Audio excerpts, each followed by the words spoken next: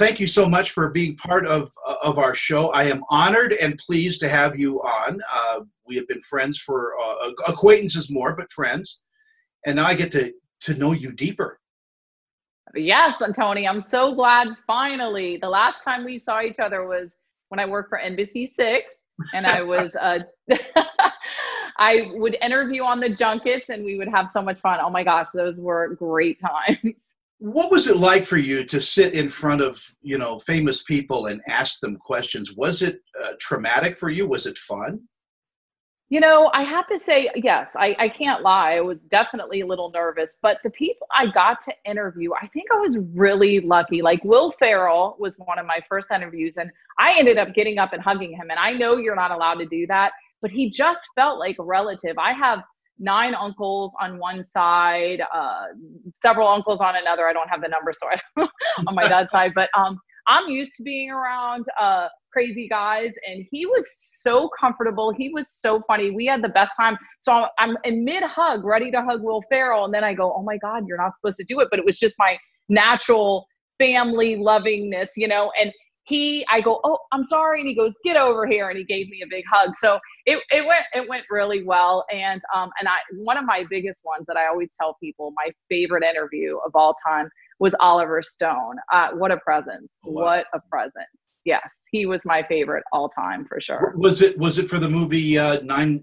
9/11. Yes. Mm-hmm. Yeah. He was amazing on that junket. He was. And what's funny, Tony, is that I had gone in there, and you should never do this, with a little bit of judgment, because I knew who he befriended, and, our ideals didn't align. But I will tell you this, boy, did he convince me different. And since then, I've never done that. I've gone in completely open-minded on interviews, because I learned a lot from that day. I've always not asked questions. I've had conversations. And I like that. I agree with you. 100%. And listening is key. Don't let the nerves take over. Listen. Now, you've had an interesting journey into this business. I found out during one of our conversations that you are kind of a late start in show business, but it was the right time for you. Yeah. So I was a dental hygienist for 11 years because I always wanted to be an actor. I always knew that from when I was young, but I come from a really tight Catholic family. And my mom was really worried about, my moral decisions if I went into acting. And I always said, Mom, you raised me. I'll be fine. I'll make the right decisions. So by the time I became a person, I was a late bloomer. I was very immature, even up until my 30s, beginning of my 30s. And I decided, you know what, it's time. So I let my dental hygiene license expire on purpose, so I would have zero plan B. Everyone thought I was having a nervous breakdown. And I said, I am doing this because it's not too late. My wonderful husband, greatest supporter, he's a music producer, and he allowed me to believe it could happen. And literally, Tony, it took me 8 years of a lot of no's, a lot of doors shutting. I mean, there was a point where I was going to give up. And I remember I saw this interview, I think it was on Ellen, and she was entering one of the guys from Lost, and he had said that number. It was almost like somebody was telling me to stay in the business. He said it took him 8 years, and he was ready to give it. I think he was going to go into real estate. Wow. And he said, and then he landed the role of Lost. And I mean, my hair is standing on end even telling you this story. That's exactly, Florida was known for hosting. It was not something I ever wanted to do. I decided to do this audition. They asked me to talk about something I liked. I talked about an electric toothbrush because I was a dental hygienist. And they were looking for somebody to talk about teeth whitening. It was meant to be. And I've been working ever since. Best life. When you plan, God laughs. My life took a whole different direction. But I have to tell you, Tony, this job fits me like a glove. I love it. I don't want to embarrass you, but you have a natural beauty about you that. Aw, thanks.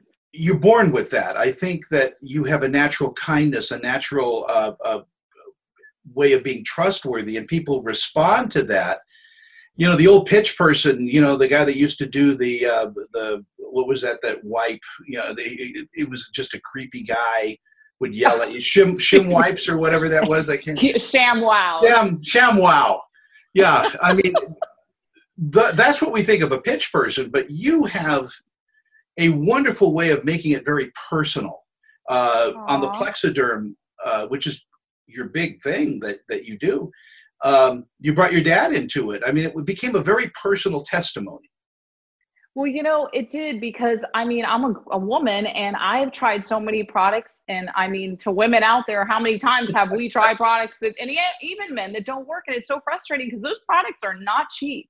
So when I was going to talk about this product, I thought, you know what, I really have to see for myself if it works. And Tony, I swear, and I've talked about this a million times, we had my dad, I remember it like yesterday, in the chair. He applied it. We saw his under eye bags disappear. And I have to tell you, under eye bags, I don't care how much makeup you put on, they look terrible. And it was cool because he said, and now that I've used it, it actually tightens the skin and heightens the crevices and the wrinkles. So you actually see yourself in a younger, better version. I mean, this product works. It is truly amazing. I am proud to talk about it. And that's just the bottom line. I had to try it, and the fact that it worked, it's a miracle serum. That's what I call it. But as an up and coming, I want to say actress because that's such a, but as an up and coming TV host, actress, getting a job like that has got to be a godsend. I mean, getting that first paycheck for something that you love doing, that must validate you. I mean, it really does, Tony. And I have to be honest, when I first did it, because I had never done live television. That's a very different animal than being taped, because if you mess up, you just re-record. Live television was extremely scary. So when they had started me and I did my first live show, I watch it to this day going, wow, I've really grown. They really, really trusted that I was going to grow, and that I will appreciate for a lifetime. But now I love it. It's absolutely addicting. And also, when you talk about a product that works and that is fantastic, it's easy. It really is. But you also hop around the country for Plexiderm, and you do live shows, or I mean, conventions and things like that. Do you get involved with that? Well, I do a lot of things. So Plexiderm is one of them. But yes, I travel all over the United States and I do television shows. And conventions, not really, but interviews, podcasts, you name it, commercials. And the good thing is I don't have to audition because I don't have the time lately. And that's a good thing because I was the worst at auditioning. I would get home and go, oh, I should have done that. That would have worked. But you always think of these things when you're not like in front of the casting director, But so it's been really nice. And now, people reach out to me, which has been really nice. And what's it like to be recognized, on the street? Well, it's so minimal. My husband is a music producer, so I'm around his, famous people all the time. And mine is minimal, but it's kind of funny because like I was at the airport in a bathroom and I hear Annette Figueroa, Plexiderm, and I was, what? Or somebody, another time, because I travel so much, it's either in a hotel or a restaurant, somebody walked up to me and said, hi, Annette. And I was thinking, did I go to high school with them? Did I go to college with them? And then it followed with those under eye bags. I was like, oh my God. But that is a great training ground for everything else you do. Oh, 100%. As far as hosting, I remember, again, how scared I was, but now I'm so comfortable. And at the end of the day, I'm a natural born interviewer, host. My husband, when we would be in this music studio, if there was an artist there that he was like, he wanted me to approach, I would have them in the palm of my hand within 30 minutes. Well, that's just, they'd always send me. Yeah.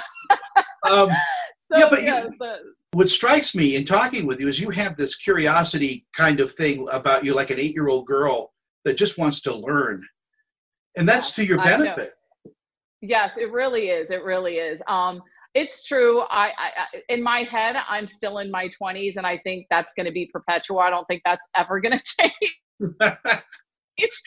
Division. I have a very mature side, but very young.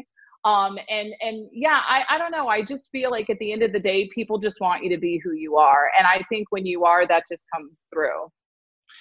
Your family life seems like it's a wonderful thing. Your husband seems like a really, really, he's involved in you, in your life. You're involved in his professional life.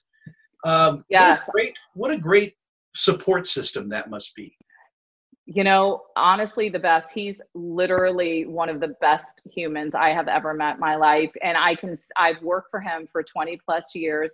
He's never had an unhappy client. He is on top of his game. He's a mix engineer slash producer. He did Pitbull's first 5 albums. So he's an educator. He's been a great educator to me. I have learned so much from him. And when I'm down or want to quit, or I'm frustrated by something very minimal in his eyes, which he's usually right, he always talks me down and logically explains things, because he's been in this business much longer than I have. And the good thing about us both doing what we do is we completely understand. So if he has to go to LA for a little while, or I have to travel around the United States, there's literally no problems, which is really nice. Another grateful thing. Because in this business, when you do reach this part of your life in this business, you develop a certain amount of trust and love that, because you really realize that family is everything, that coming home is a wonderful gift. Oh, 100%. It's literally one of the reasons I'm so happy. And because we're on the same page, we just drive each other's success so much. And you mentioned family, and I always want to rave about my parents and the fact that we have a family newsletter called Relatively Speaking, because I have over 100 first cousins, and we want to make sure that we keep up with each other's lives and know what's going on. And I have incredible support. We even have adopted family members that get the newsletter as well. So yes, I've been very blessed, and I'm very, very grateful for that. But in all this, I mean, you've stepped also into the darker side of things as well. That's got to make you feel, I don't know, grimy sometimes. In lieu of another word. Yeah, when I first started, you are a little naive, but I was raised by a very, very strong woman, my mother, and I wasn't so naive that I was misguided. I knew exactly what was happening, when it was happening, and how to handle it, thank God. But yes, of course, there were roles constantly, asking me, would you take your clothes off, which was never, for me, personal. There are definitely roles that you have to do that, and I respect that. But for me, it wasn't my comfort zone. So I'm happy to be a host. I'm happy to be a TV spokesperson, or even sometimes an interviewer. I think it's just something to be very, when you go into things, know how to handle them, and maybe do a little role playing, so that, because jobs now with the Me Too, I think everything's an open book, and it's not happening even close to as much, but just being, smart. Doesn't that come from valuing yourself too, having a strong core yes, of your self-worth? 100% your self-worth, your self-esteem, definitely.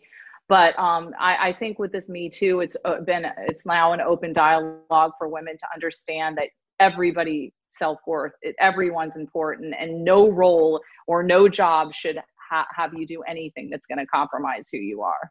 If I had a dime for every time I've been asked to do a nude scene, I'd have a dime. Basically, I don't do nudity because my stretch marks spell out obscenities. It's just a problem on my end. Oh my God, I love that. I love that. But navigating through all this, because a lot of the people that listen to my podcasts are students, and they, and for women, life is changing now. I think it's getting a little better, although some of that may be smokescreen and, hopping on a train, but legitimately, I think things are changing for the better. We have more directors. Yeah, I 100% agree. Things are changing. Roles for older women are opening up. There's not like, oh God, I only have this sort of window for these jobs, but there's women directors, women, they're hiring more women to do jobs. So it's definitely opening up. And I don't feel like my window's getting smaller. I feel like it's getting bigger, and the opportunities are getting bigger. And I have to say, as a woman, There is nothing we can't do. Nothing. So You know, go for it. specifically in your business of television and hosting, that has all changed, because it used to be, boy, you were, getting into your 30s, but thank you, Gretchen Carlson and Megan and all of those people that fought for that, because there is a lot of age discrimination for women in television specifically. I agree, but thank you to all those strong women because that they have fought for that as well, because you see now tons of roles for women, and Nicole Kidman isn't so old, but she's getting older and she's in things left and right. Yeah. So I just don't have any fear. And I have to tell you, Tony, it's important that if there's something not out there, it's important to be a trailblazer, because if you believe anything is possible, it is, period. So if there's something that you feel there's not enough women in it, go for it. I mean, I just exactly parallel my husband's business. It's a male-driven business. At least he works in the urban world. Not a lot of women doing the engineering, the mixing. So when I came along and I was his manager and in charge of handling, the scheduling, the coordination, the contract, I mean, people were just kind of looking at me like, what are you doing here? And I was like, okay, I'll show you what I'm doing here. Wow. No, you just scared me right now. I know. So it's a standing joke, but let me tell you, I got a lot of job offers after that. It's very interesting that you've picked a life, or life has picked you surrounded by music. It's got to be something. I agree. I do, but I wish I was musically talented. I'm better in the business side of the music business, but listen, any side, I'm happy to be there because it's an incredible business. I have so much respect for what goes behind the scenes and that'll have to be another podcast you do, because even in the making of a song, I never understood it until I sat in the studio for 2 years with my husband, artist and songwriters, and just saw what was put into even one song. It's amazing. As a kid, you didn't do musical theater when you were growing up? And I took music appreciation. I did piano. My favorite teacher in the world, her name was Mrs. Carabinas. I'll never forget her. I loved her, but I wasn't musically talented. I mean, I know my husband's one of them, 8 years old. He learned to play the drums, and, I would love to sing, but in my head and in the shower, I sing great, but in reality, no. There's acoustics. That's why. Exactly. I'm the same way. I have a brother that's a concert pianist. Played with the LA Philharmonic and all of that. Oh my gosh. And I took piano lessons like for an hour because and I cannot get my left hand to do what it's supposed to do. The right hand is okay, but the left hand, so I'm has a mind of its own.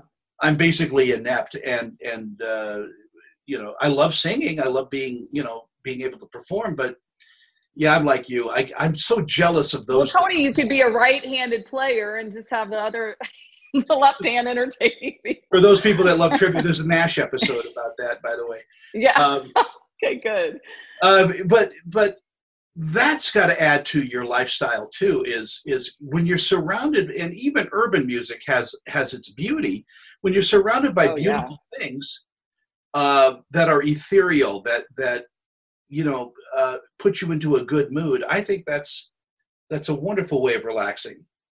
Constant inspiration and music is divine. I don't know one human being it does not touch. And when I am feeling down, or I need some motivation, or maybe just even energy for an interview, I will listen to a couple of really good songs and I'm ready to go. It's amazing to me how far in such a short time you have come. You have a wonderful following. You've got an incredible career, and you're very good at what you do.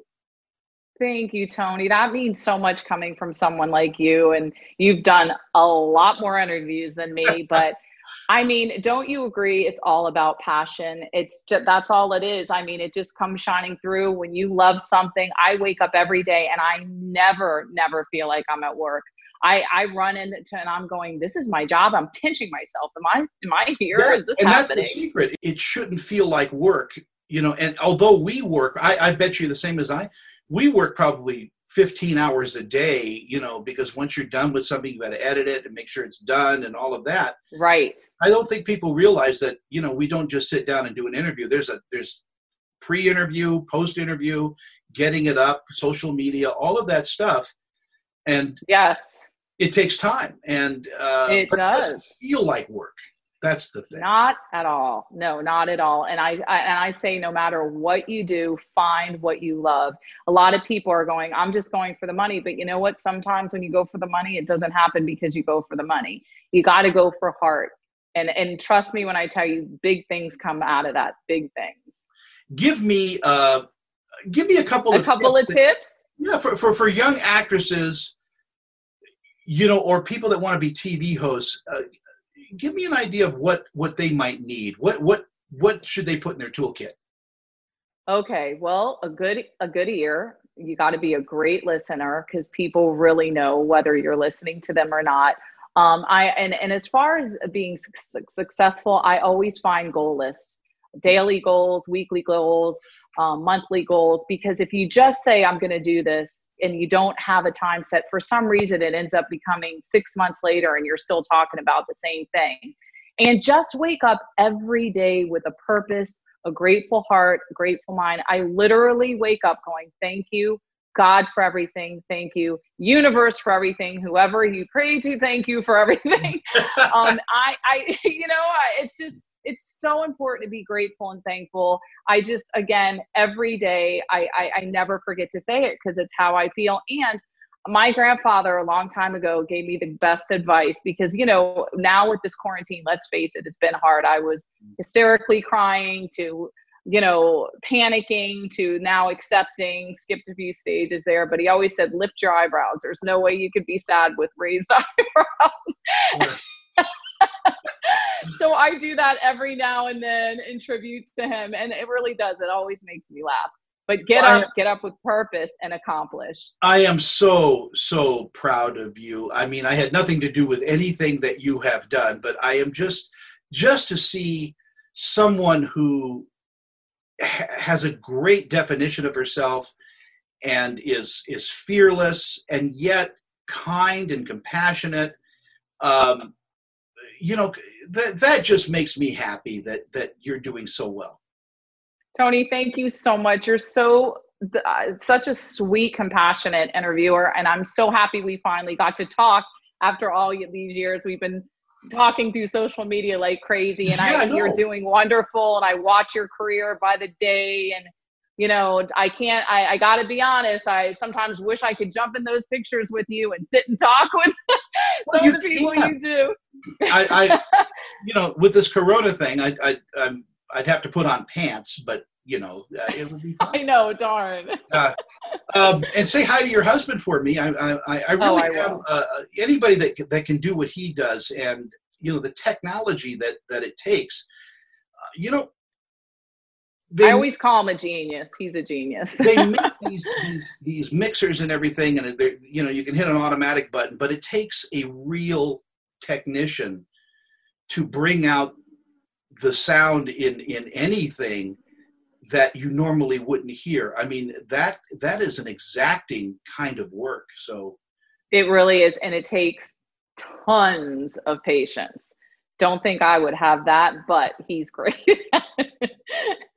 Well, you guys are a terrific pair and well matched, as we used to say. Oh, thank you, Tony. Thank you so much. And you're going to come out to Salt Lake and visit me. I'm going to come to as Georgia. Soon as possible. Yes, you are. I'll cook for you. I'll do something for you. We could film it. We can do a little cooking show. Yes, I would love to learn some of your cooking skills. And I have to tell you, I feel like, again, in my head, I've become a master chef through this coronavirus. Yeah, well, because we're all stuck doing it. Are you more of a vegetarian than a meat eater? What?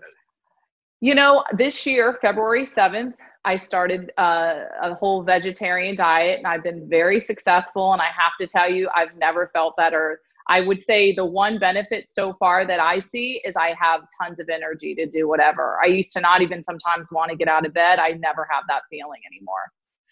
Yeah, I'm finding, I'm not a vegetarian, but I'm finding that I eat more vegetables than I do meat. But Yeah, I agree. Well, I'll tell you what changed me was, I don't know if you've seen Game Changers from Netflix, a little advertising, but it was, nothing had changed my mind until I saw that. And then I was like, okay, it's time to change. Listen, at the end of the day, brain preservation is number one, as well as, you know, your stomach health and the vegetables, what the earth gives us, you can't argue is definitely good for us. Well, again, thank you so much for being part of our day, and I adore you. And Oh, I adore you. we're going to get together. I promise that. We are, Tony, for sure. All Thank right. you.